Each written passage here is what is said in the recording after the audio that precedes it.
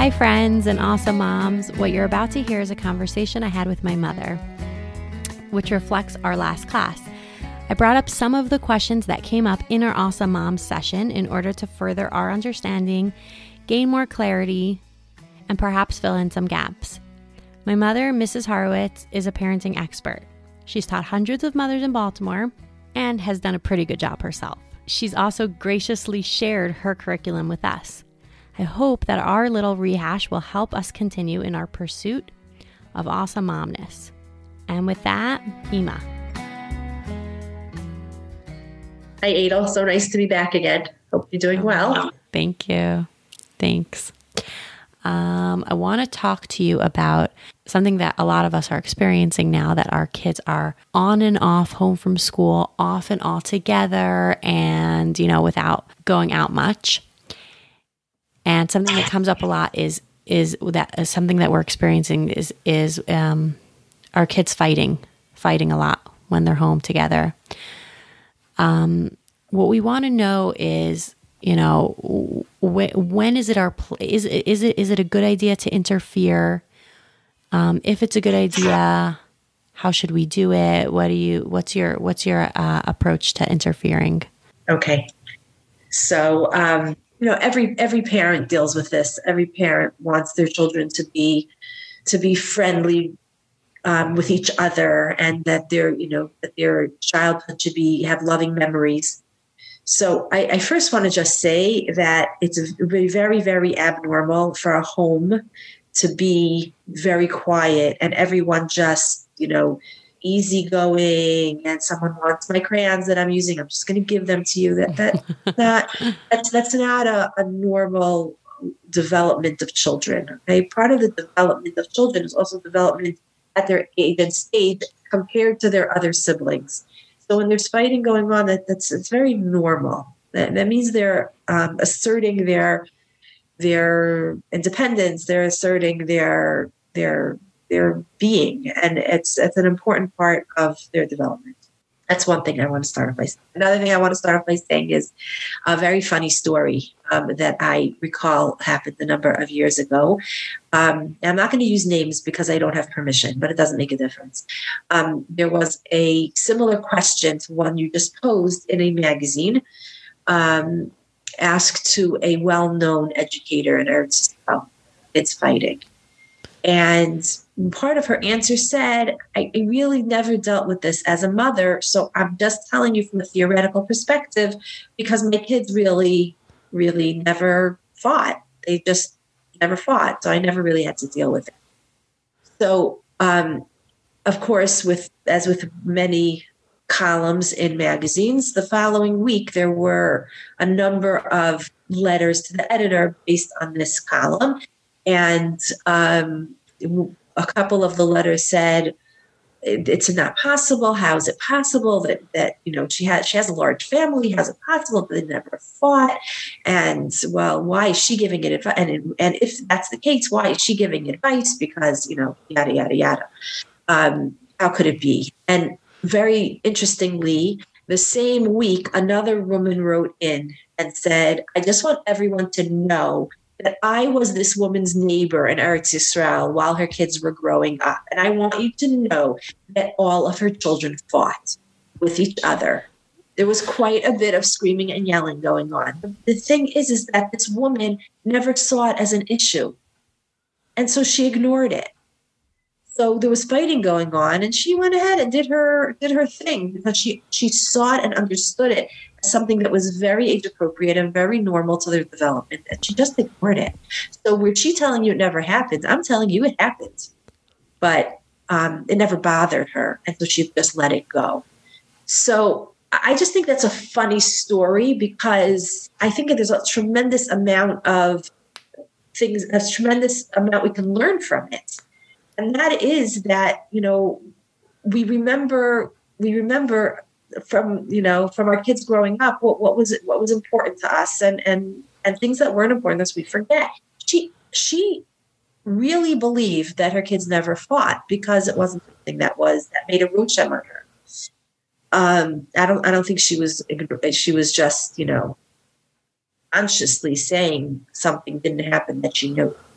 And I think that it's very, very important so that we look at that and understand that a lot of the fighting that goes on among children is, like we said before, very, very normal, very natural, very necessary for children to develop and develop their own independence, as we said, and develop their own sense of self.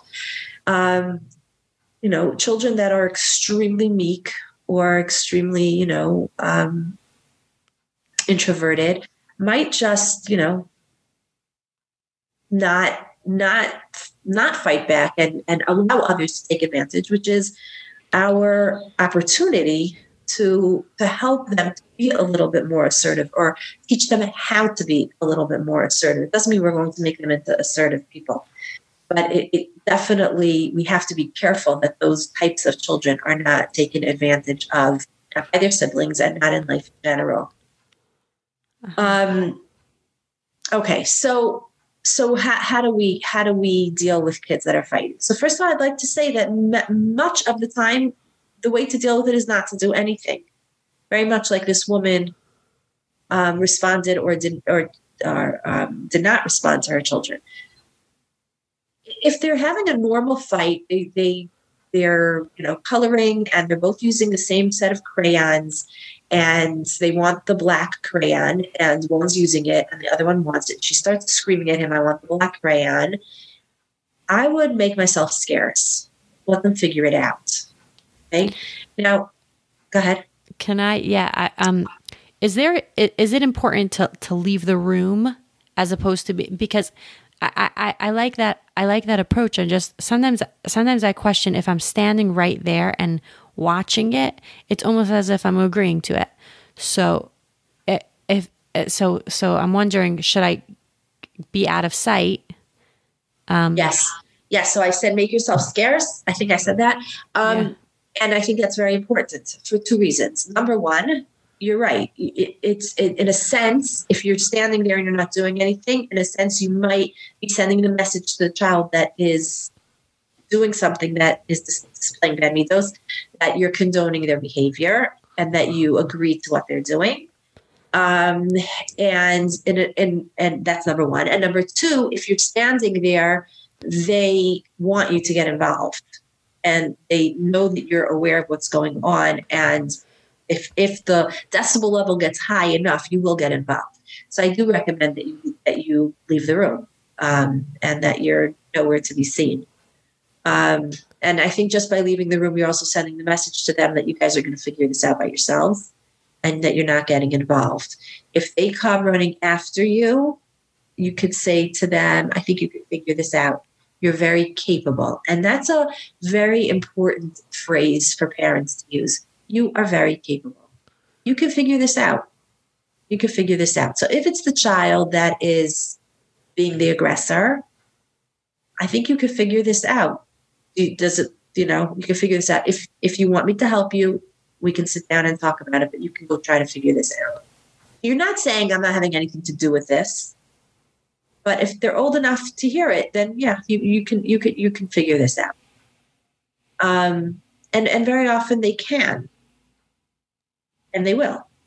And so I would try to use that phrase, "You're very capable," and to leave the room, and only use that phrase if they come to you and say, "Mommy, she's being mean to me, or she's taking my things from me, or I want that from him and he's not giving it to me."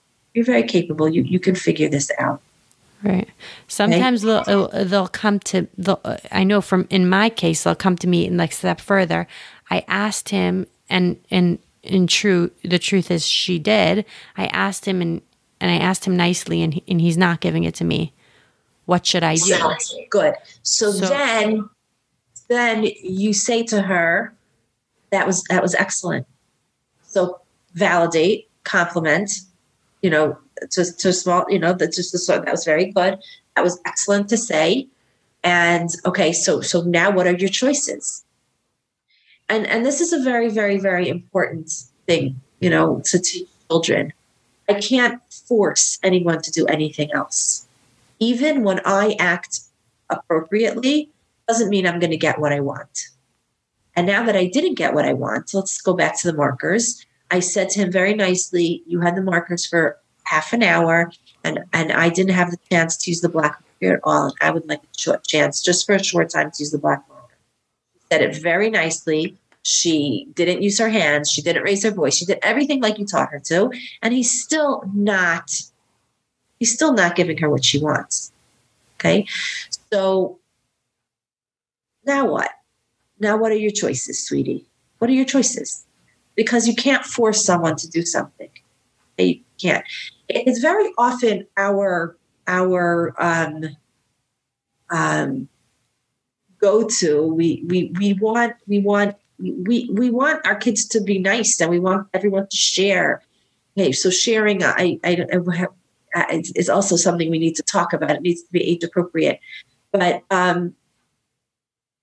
we want them to be nice to each other. So we want to go in and make it all good and make it all nice. But these are really opportunities to teach a child to respond to when they can't control other people, which we never can. So, sweetie, what are your choices? I deal a lot with kids like this in middle school. And the first choice they always say is, well, I want them to change. That's not a choice. That's not your choice. That's not your choice.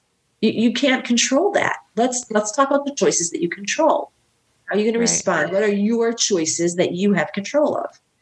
And this type of parenting takes a lot of time, but it's much more empowering. Right. Yeah, it is. Then just, going in and saying, okay, you had it for half an hour. Now it's her turn, and just giving it to her. What you basically teach a child then is, whenever you have a problem, come to someone else and they will solve it for you. Right. I know this is a different topic. It's a little bit of a tangent, but that's what I find is taught a lot in the GANs. The kids don't deal with things. They're taught to go to the ganenet. You have a problem? Tell the ganenet. You have a problem? Tell the ganenet. There's no encouraging of interacting and figuring it out. Right. Which, if you think about it, though, makes sense, because the ganim are very large, and they want to make sure that they're not going to have chaos. And they want, anytime that there's any type of argument, that it comes to the ganenet and not a fight shouldn't break out, so no one should get hurt. Right. So that's where that comes from, and there's a lot of sense to it. But right. as parents, we don't want to just break up fights. It's not about just making everything even and making everything the way each child wants it, which never is going to work anyway. But that's not we don't have 30 kids, so we have more of a chance of getting this done. And this is chinuch. This is teaching a child that you can make choices for your own actions, but you cannot make choices for other people. Now that's only part of it. The other part of it is that you do want to teach the other child that he's not going to have, that's not the way to interact with other people. If you're not going to be nice to other people, you're not going to have people that want to play with you. And that also needs to be understood. And that should be part of the conversation with the second child. But now we're talking about the first child. Okay. Right. So the first child is, what can you do about it? What are your choices? And use that language. What are your choices? So that's when they're coming to us for that. Now, what about if it's clear that they're not, that the fight's not even, that one of them is clearly taking advantage of a weakness, and yeah. You have an older child who's grabbing all the markers. Okay, we'll continue with the markers. Who's grabbing all the markers and is not allowing the younger child to have them. So I do believe that if you see that that's happening and it's not age appropriate for what that child is doing, you can call that child aside. Now, what we often do is we go with both children there, and we take away the markers from the older one and say, you're older, you know better. We're going to give it to the younger one. Okay. that's tremendous. That's a tremendous slight, a tremendous that's giving muster to the older child in front of someone else. It's very degrading. That's the word I'm looking for. It's very degrading to the child. Now, I think the child needs to know it, but it doesn't have to be in front of the other child. You can say, "Sweetie, come with me into the kitchen for a minute," and just leave all the markers there and let the younger one take them and take that child into the kitchen and have a conversation with them. And even if they don't agree to it, you have to be the adult and say, "You're a nice person. You're a nice person. This is not a nice way to act. This is not a nice way to act. It's clear that you're not using the markers together with your younger sister, your younger brother, whatever it is. And it doesn't seem that there's any reason for it. It just seems that you're just not being nice. And I know that you're a nice person. So I am going to ask you to do that. I'm going to ask you to make sure that everyone's using the markers. Is there a problem with that?" And ask them, "Is there a problem with that?" But you're making it very clear that this has to change. But then you also want to hear from them. You're not just shutting them down. But it shouldn't be done in front of the other child, if at all possible. One of the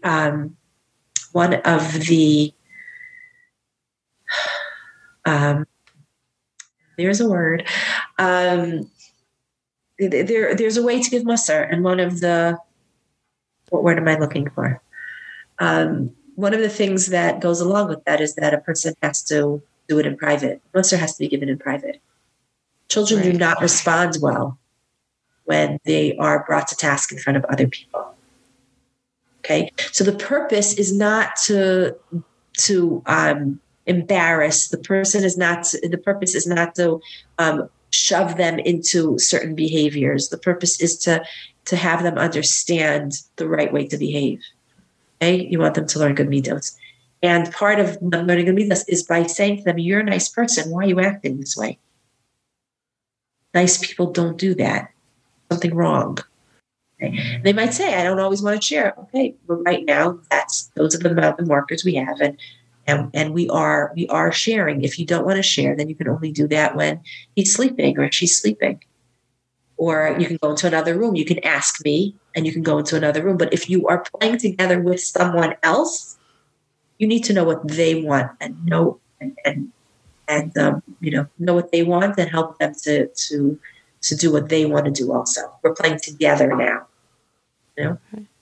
So when you notice something that's clearly like a negative midah, the idea is to call them aside and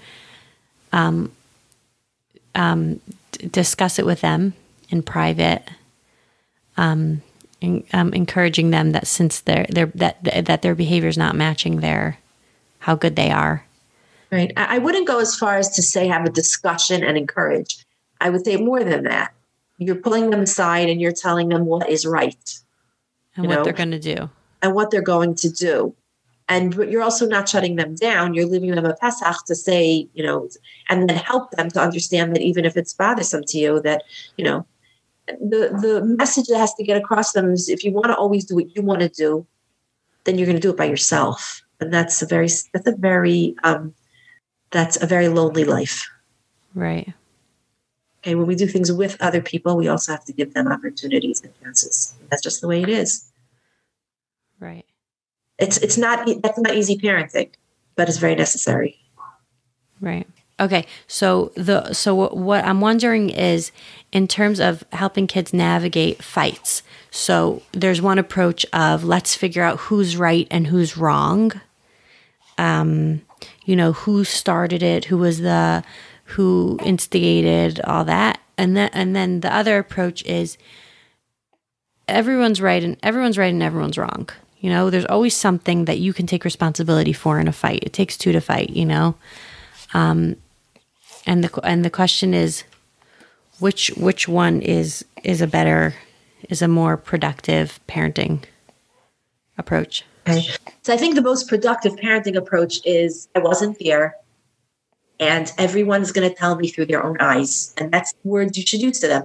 Everyone sees things through their own eyes, and they and so they're going to see things differently. I wasn't there, so we have to just try to figure out now what you can do and what you can do. Okay. I wasn't there.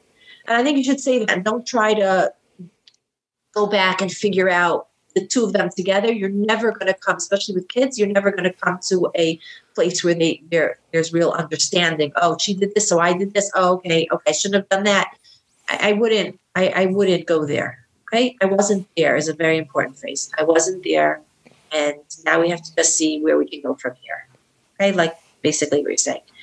I would suggest that, that one-on-one, especially with an older child, you can have the conversation of justice.